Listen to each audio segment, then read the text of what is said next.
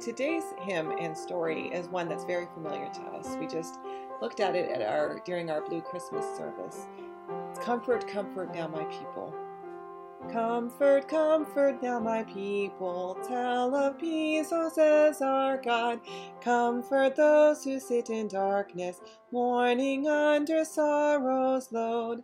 To my people now proclaim that my pardon waits for them. Tell them that their sins are covered and their warfare now is over. Right? It's a familiar tune. It's from the 1551 Genevan Psalter, the one that was written way back when Calvin was first inventing this Reformed faith that we find ourselves in. And the tune is so buoyant, energetic, and lively. It just makes you want to get up and dance. It was sung originally a cappella by just the choir, and it may have had like a drum or a tambourine along with it. And it reminds us literally of like a campfire song, someone just sitting by the fire and singing about God's comfort. It reminds us of what it must have been like to worship in Jesus' day. It's a paraphrase that was also written in 1671. It's an old tune, and it's familiar words. Comfort. We want comfort. It reminds us of Isaiah's vision of comfort, of a peaceful land.